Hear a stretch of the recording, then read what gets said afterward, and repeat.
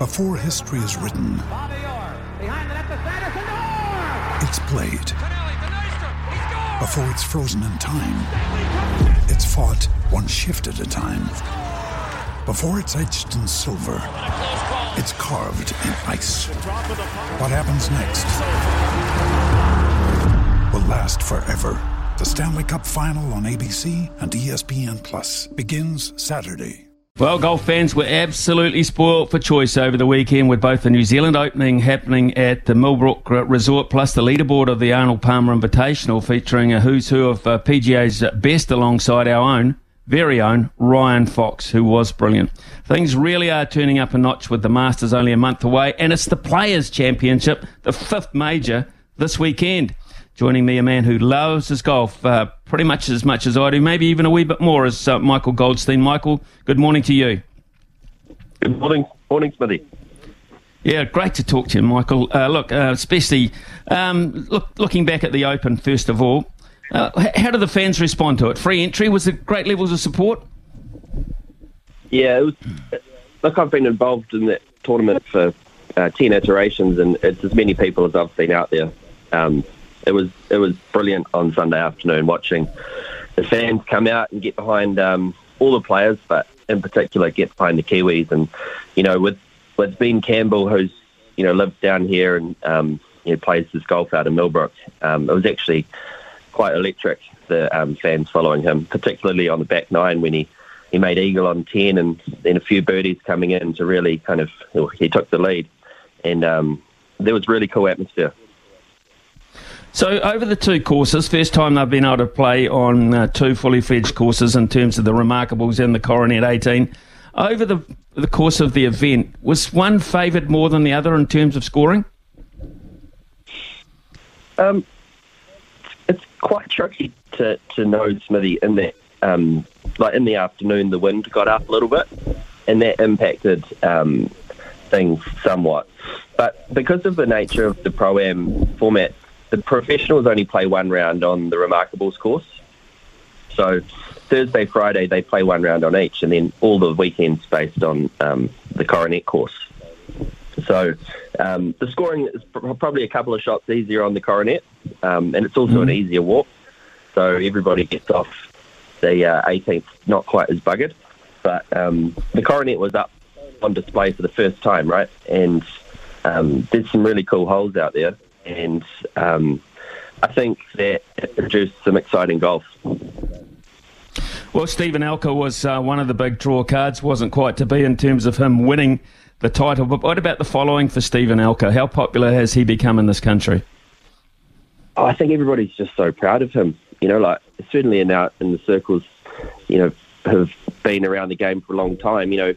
He's been so committed to his career and to golf, for decades, right? And he's kept working, he's kept fit, he's kept competing. He bounced between the web.com and the PGA Tour multiple times. He's come out and supported the New Zealand Open for years and years and years. And to see what he's achieved on the Champions Tour, it's just unreal, right? And I think everybody's just thrilled for him. He came down again to support the tournament, which, he didn't need to do. He's doing extremely well in the US, but he came down. He's the same bloke he's always been, and everybody's so happy for him. I think just by the by, a lot of people would be quite happy for the fact that Brendan Jones won it. Okay, not a Kiwi, 48-year-old Australian, but been a great supporter of the event over a long, long period of time. So there's quite a romantic story about his victory. Yeah, definitely. Like for Michael Glading and John Hart and myself, Brendan was one of the first guys to support this tournament when it became a Pro-Am back in 2012. And we've had this connection with the Japan Tour for a number of years. And Brendan, because he's been so successful on that tour, he's one of the greats on the Japan Golf Tour. And he's really been one of the conduits between the New Zealand Open and the Japan Tour. And we've attracted huge numbers of great Japanese professionals, but also Japanese businesses. And Brendan's been essentially part of this event for 10 years. When he comes down, he's a great time. He hasn't always played that well. He's sometimes he gets a bit waylaid by Justin Marshall. But, he just loves it. He loves Queenstown, and he loves the tournament. And all week we were saying, if the Kiwi can't win, I'd love to see Brendan Jones win. And I watched a lot of his golf on Sunday in particular, and he hit some of the most. He said afterwards in the media that his 3 went into 14, and then he nearly holed it on the next hole on the par 3 15th. He said they were 2 of the best shots of his life, and he just played phenomenal golf and deserved to win. And the crowd and everybody was absolutely stoked for him. It is. It's a really good story, and the fact that Marshall wasn't playing probably helped him, I would imagine. Right, let's look at some of the Kiwis, because 5 Kiwis in the top 12 is a very creditable performance, and I think it illustrates the depth of our golf coming through, professional and amateur. Ben Campbell, as you said, right up there, finishing second, equal at 15 under. And then this great story of this young amateur, Kazuma Kobori, just 4 back. Great story. Great story, absolutely. Kazuma's 21. He's won the New Zealand PGA Championship against a field not too dissimilar to what we saw over the weekend.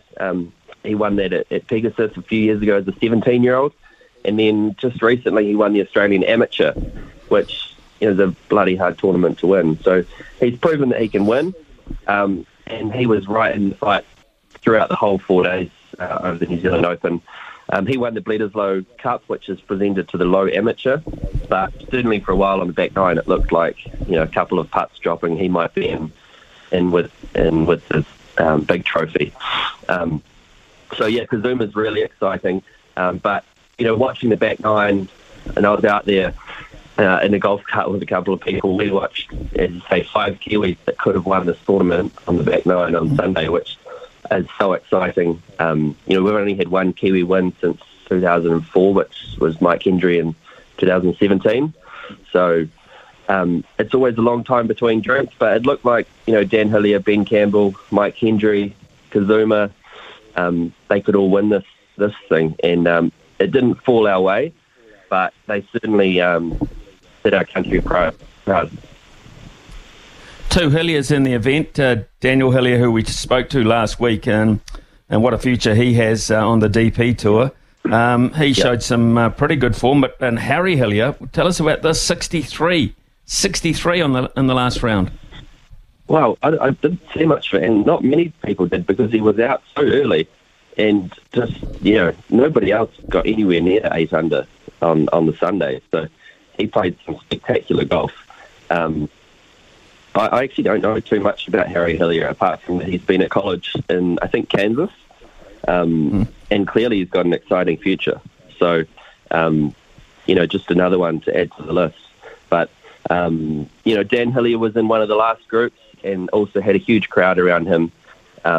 You guys have talked to him. He's a great kid, and it's so exciting what he's doing out on the European Tour. And there was certainly a lot of support for him during the week as well. I think we'll probably talk about Ryan in a bit, but I think that Ryan's been helping Dan out on tour, and I think just really forging the way for somebody like Dan to see that success is only a couple of steps away. And I think everybody at the tournament was filled with a bit of excitement about, not only Ryan's next few months, but also what's ahead of Dan. Michael, here's an interesting point, because a lot of players who were names that we weren't familiar with have been and played in this Open as a stepping stone, obviously. Cameron Smith, Tom Kim, and a fella by the name of Kurt Kitayama, who ironically turned up trumps yesterday morning. Yeah.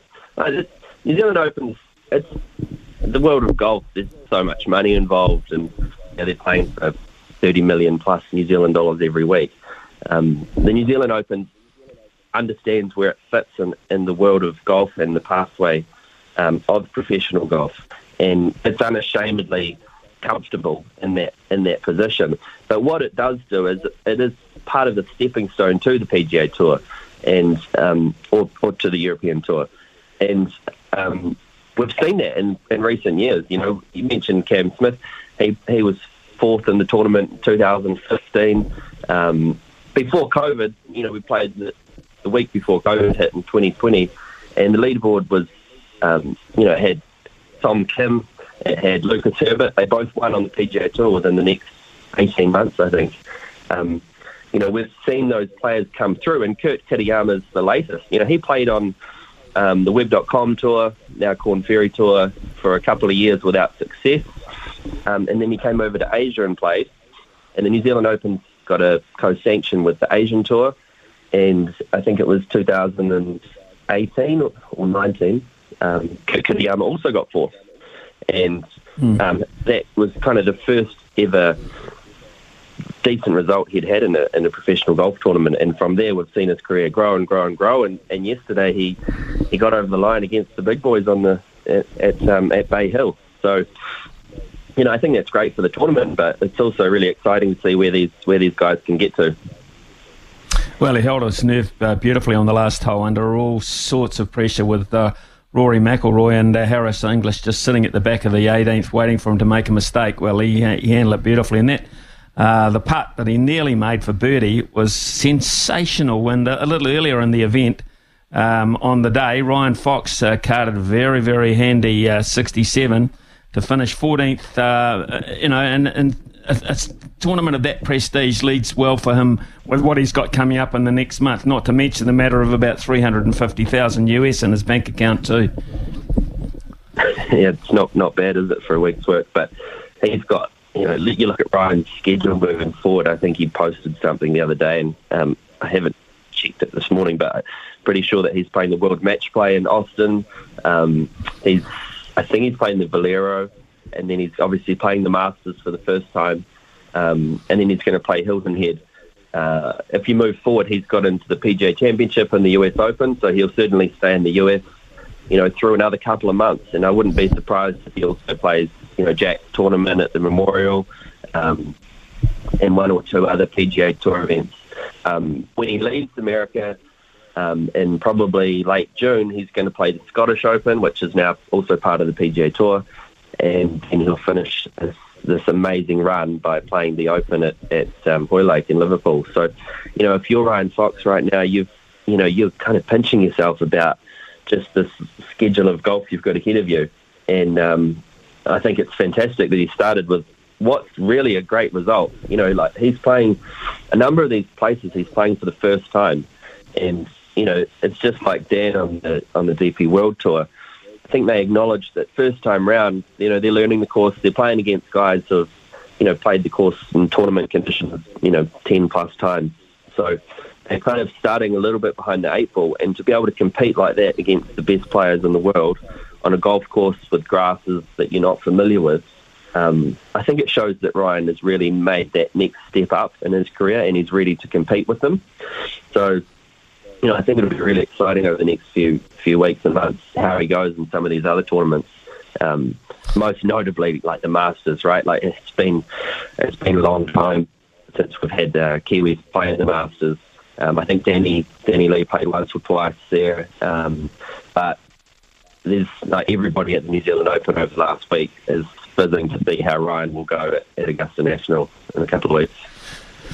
Michael, so that leads to a question which a lot of people are asking in terms of Ryan Fox. I noticed that he didn't get any FedEx points because he's not as a registered member of the PGA Tour as such, but how could he become one, and would he want to become one if he gets success over the next 5 or 6 weeks? Yeah, well, I think the answer to the second part of that's pretty straightforward, and the yes. I think Ryan, like all golfers, wants to play against the best players in the world.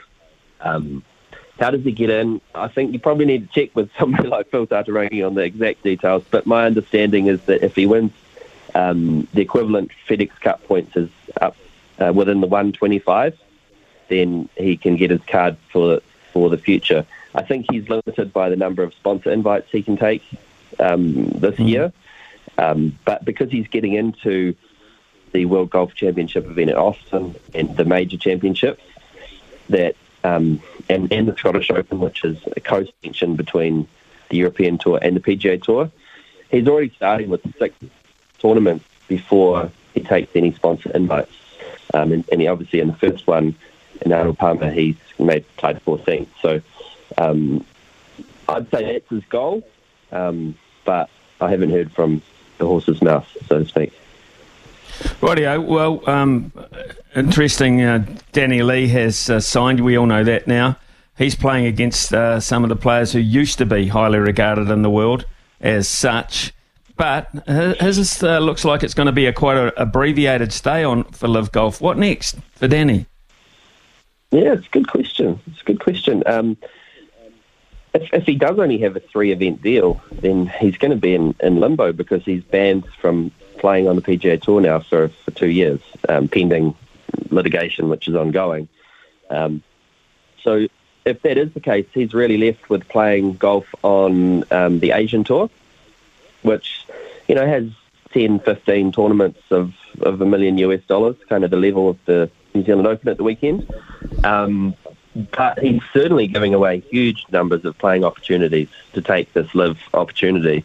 Maybe it's a sign of where his body's at. I'm not too sure. Or maybe he's backing himself to do really well in the live starts that he gets. But it's certainly a curious one as to why he would go to live for me, because it's not securing his future. Interesting. Very, very interesting indeed. We'll follow. Yeah, I got no obvious money, and maybe he was just coming. His desire is waning a wee bit, and it's a family man now. Yeah, exactly. It's difficult to know with Liv, and obviously, going down this track, we're opening a huge can of worms about the state of professional golf and this disruptor league. But yeah, I find it really interesting that he's gone. I suspect that in the Liv offices, they might be quite keen to have another flag on their leaderboard. Yep. But I also think that if they really wanted another flag on their leaderboard, then they might have gone with somebody who's really popular in New Zealand, like a Ben Campbell, who it would have been a career-changing move for somebody like him. So yeah, it doesn't really make full sense to me, if I'm being honest, Smithy. I can understand why some of the other guys have gone to Liv, but for Danny Lee, he was playing decent golf on the PGA Tour, and there's no shortage of cash over there either. No, there isn't these days. Hey, Michael, what a great insight you've given us across the board there. Thanks for your time this morning, and we'll catch up shortly. It's been fine chatting with you. Thanks, Billy.